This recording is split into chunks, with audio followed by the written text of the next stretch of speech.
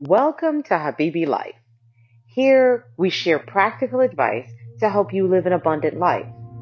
Our goal is to help you fall in love with yourself by providing information and inspiration to help you reach your highest and your healthiest potential. This is episode 29, Optimize Your Wellness. Often when we hear the word wellness, we conjure images of some soft-focused space in various shades of beige. Logically, we understand that these images are designed to sell us on an idea of what wellness ought to be. But emotionally, we may feel disconnected from that imagery and any other illustrations of ease because they are so far away from our day-to-day reality. If you're one of the millions of people who are inundated with imagery of places and things that you may never experience, please show yourself some grace and step away from your devices. True wellness doesn't have a designated place or a price point. True wellness is generated from inside of you and manifests in how you experience every moment in your life. So, instead of boring you with the run-of-the-mill wellness tips like drink more water, no, actually we are going to talk about that too, but much later and for a very specific purpose. More importantly, we will break down practical steps to help you achieve wellness in both the general and specific sense. Because the key to wellness is not wealth or access. The key to wellness is you. With that in mind, let's start with the most valuable currency you own, which is your time. Not your house, or your car, or your job. We traditionally address the concept of time as currency, even if we don't always make the connection logically. When it comes to time, you can spend it, waste it, make it, and lose it. So first, honor your time. You know how much time it takes to do a thing. In your day-to-day activities, it's fair to assume that you know what thing requires what amount of time. So honor these requirements instead of making excuses for misusing your time. If you honor your own time, you'll be more likely to honor the time of others. Understanding that connection can help you avoid chronic lateness, excuses, and the stress of trying to shove a lot of activity into a small window of time for something like making a deadline. If you're one of those people who claim to thrive in high-stress environments and look forward to the compression that comes with cramming every action in at the last possible second, consider the overall quality of your life and the potential for utter and complete disaster. Often, situations that include last-minute actions rely on an idea that everything must go according to plan. That means if one thing doesn't perfectly align with everything else, disaster is likely on the horizon. Typically, people who enjoy the rush of doing everything at the last minute have never experienced such disaster. The truth is that it takes one time to get you sorted in this department, and the hope is that one time isn't some instance that will cost you long after disaster has passed. Now, we're not saying there aren't times when a last-minute rush isn't warranted. Sometimes life gets in the way, and the time you have is, well, the time you have. Executing last minute only becomes detrimental if it becomes a habit. If you spend most of your time in a state of last-minute stress, the reality is it's only a matter of time before all of that stress catches up with you. Do yourself a favor and see the time for what it is, a valuable currency that is yours to budget, spend, and save in a way that optimizes your overall health and well-being. Next, honor your body. Part of honoring your body includes honoring your time. So you're already on your way in this department. But it's also important to honor your body by being honest about what it's asking for. This goes beyond your body's primary needs like hunger and sleep. For example, instead of just understanding that your body is hungry, dive deeper to find out what it's asking for. Can you tell the difference between actual hunger and emotional craving? Is your body asking for nourishment, or are you seeking a dopamine hit to serve as emotional distraction? Knowing the difference can go a long way to actually listening to your body or potentially harming it over the short and the long term. And if you're not sure what any of this means, head over to episode 5 and learn about intuitive practices for the emotional eater. The same goes for a primary function like sleep. Is your body actually sleepy, or is it tired and in need of rest that doesn't include sleep? In this age of constant stimulus, we sometimes confuse the act of decompression with an action that includes even more stimulus.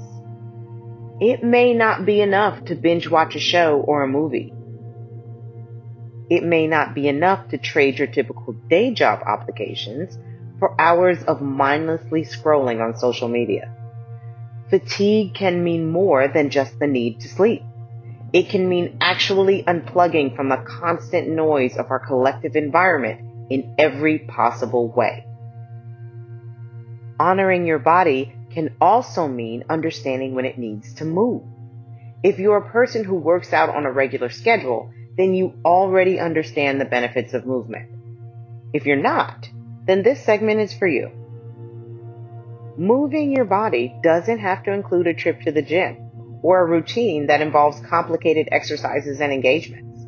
It can be a simple walk around your neighborhood, or maybe even around your house.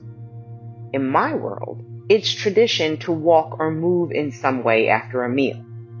Even when I go out with friends or family, we end the meal with a walk through the area before returning to our cars for the drive home. Moving after a meal can help you with digestion, which can mean major improvements in your overall quality of life. Moving your body after your evening meal can mean the opportunity for better sleep throughout the night. If you give your food time to digest, there's less of a chance that it will need to work while you're trying to sleep to process the food that you ate. And better sleep means a better chance of waking up refreshed instead of groggy. And when you wake up, get up. Laying in bed for a long period of time after you've woken up can actually work against you in the energy department. They say that the worst thing you can do is wake up and immediately get on your phone. There's actual science to back this up. According to a report in Scientific American, checking your phone as your first action after waking up can disrupt the brain's natural process of preparing you to take on the day. You can unintentionally trigger anxiety and stress, or lose time by scrolling through digital items that can honestly wait until much later, or maybe never. Optimizing your wellness means prioritizing you and your needs, and that means forcing the digital world to wait until you've taken care of yourself first. Part of taking care of you includes loving you. And there may be no simpler way to do that than to smile at yourself. Sounds easy enough, right? You'd think it was no big deal, but every time I tell a colleague or a client to do this, I get a myriad of rather negative reactions. Some of them will instantly frown at me or look confused, and others have burst into tears. So maybe this act of smiling at oneself first before anything else is a lot more difficult than it sounds. The goal is just to smile. Just smile before you get close to the mirror and inspect a phantom wrinkle or blemish or perceived imperfection on your body. Smile at yourself. That's it. No words, no extra gestures or movements. Just a genuine smile that reflects the joy you feel for simply being in that moment. Starting your day with a smile can go a long way to establishing your overall attitude toward yourself. The more you treat yourself well, the more likely you are to treat well those who inhabit your environment.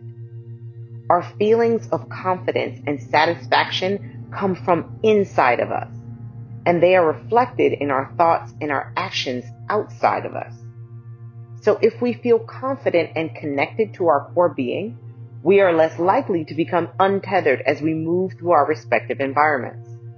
We are more likely to be reflective rather than reactionary, and we are more likely to create positive ripples with those we come in contact with, and perhaps inspire them to move in kind. And as you move through your day, practice the things that you know will help continue your path to wellness. Take breaks, set boundaries, and stay hydrated. Here comes the part when we talk about water. We all know it's a good idea to get it into our bodies, right? We're aware that all water is not created equal because often things have been added or subtracted from it in the name of capitalism. But we don't all practice intention with water. That is, instead of indiscriminately putting it in your body because of a general benefit, drink it with intention. For example, a tepid or warm cup of water in the morning can help stimulate digestion. There are plenty of people who will tell you to add a lemon or some vinegar, or in my case, some spirulina for energy. But the reality is, just the cup of water will get the job done in most cases. And yes, the water has to at least be tepid. If your body has to go through the extra step of adjusting cold water first thing in the morning, it's likely not going to consider a morning elimination until well after the morning is done. So have your water in the morning, with every meal, in between those meals, and before bed. Before you know it, you'll be well on your way to staying hydrated and truly optimizing your wellness. So now you know to honor your time, honor your body, and stay hydrated. Let's move on to the most basic practice in living, which is breathing. Breathing is both a conscious and an unconscious act. That is, you need to breathe to live. So your body facilitates your inhales and your exhales without you having to actually notice. This is unconscious breathing. Conscious breathing is a completely different thing. With conscious breathing, you can measure the length, the intensity, and even the texture of your breath. There are specific practices to facilitate conscious breathing, from deep, measured breath focus in meditation, to rapid breath to force blood oxygenation and build energy, to textured breathing along the back of your throat. You can choose any given practice for a specific result. What you should know about any conscious breathing practice is that it has the ability to help you better navigate your life, especially when things get stressful or seemingly too much to bear. Deep, measured breathing can help you pause in a stressful environment and take stock of what is important enough for you to address. Instead of simply reacting to everything, you can use deep breathing to identify the differences between an actual problem and a whole lot of drama. In contrast, concentrated rapid breathing over short bursts of time with greater focus on your exhales can help you oxygenate your blood and give you a rush of energy. This works when you're cold and you need to raise your body temperature. It also works if you're feeling hazy and need to sharpen your focus on any given task. Textured breathing, in and out through your nose and scraping your breath along the back of your throat, can also help with focus and concentration. To practice measured breathing, inhale as long and as deeply as you can. Hold your breath for several seconds at the top without closing the back of your throat, and then exhale with the same length and depth as your inhale. You might find that one is longer or shorter than the other. This is normal. The more you practice, the more you can encourage your inhales and your exhales to be more equal in length and depth. To practice rapid or fire breathing, inhale and then rapidly push the air out through your nose in an exhale. Focus more on the exhales and bring in just enough oxygen to push it right back out of your body. With practice, you can lift your belly and tuck the flesh under your ribs on the exhale, And as you practice, you may notice your body heating up and you may become a little euphoric. So take it slow and take breaks in between as you need. Ideally, if you can practice this breath for several minutes, you're doing just fine. For textured breathing, you may want to close your eyes to concentrate. Instead of simply breathing deeply in and out of your nose, lightly constrict your throat to scrape the breath along the back of it. Like the deep breathing technique, keep both your inhales and your exhales slow and steady. Like drinking water, it's a good idea to also schedule your breathing practice. Notice that I said practice. You can breathe in this way whenever you need it, but to truly cultivate quality, you may need to practice. Set aside a few minutes in the morning or the evening to practice so that when you need it in any given situation, you can simply tap into the technique and execute accordingly. Your daily wellness practice doesn't have to follow any real set of rules. It just has to work for you. And the more you're honest about what does and does not work for your overall health and well-being, the more likely you are to implement effective practices in your daily routines. If we might offer a bit of guidance on the matter, it is a good idea to implement these practices in a scheduled and regimented way. This will help you with consistency. So decide what you want to do and when it's most practical to do it. Then schedule each action accordingly. Just like when you set your alarm to wake up, set your wellness tasks in such a way that they make sense and work to make your life that much more enjoyable. We hope you found this information helpful. This episode begins season 3 of the Habibi Life podcast. If you're new here, welcome to the space. If you've been with us since season 1, thank you so much for continuing to tune in. We began this podcast with the intention of demystifying the wellness industry. Many people find themselves overwhelmed with imagery and esoteric suggestions that ultimately end up costing too much time, energy, and money. Our goal is to help clarify that true wellness does not come with a price tag. The information is free, and it's our intention to provide that information in a way that is practical and easy to incorporate. If you'd like to learn more practical ways to improve your nutrition, movement, and self-care practices, please check out the latest issue of Habibi Life magazine. You can find it on HabibiBody.com, HabibiBodySport.com, and HabibiLife.org. Thank you so much for listening, and we hope you'll join us when we return for the next episode.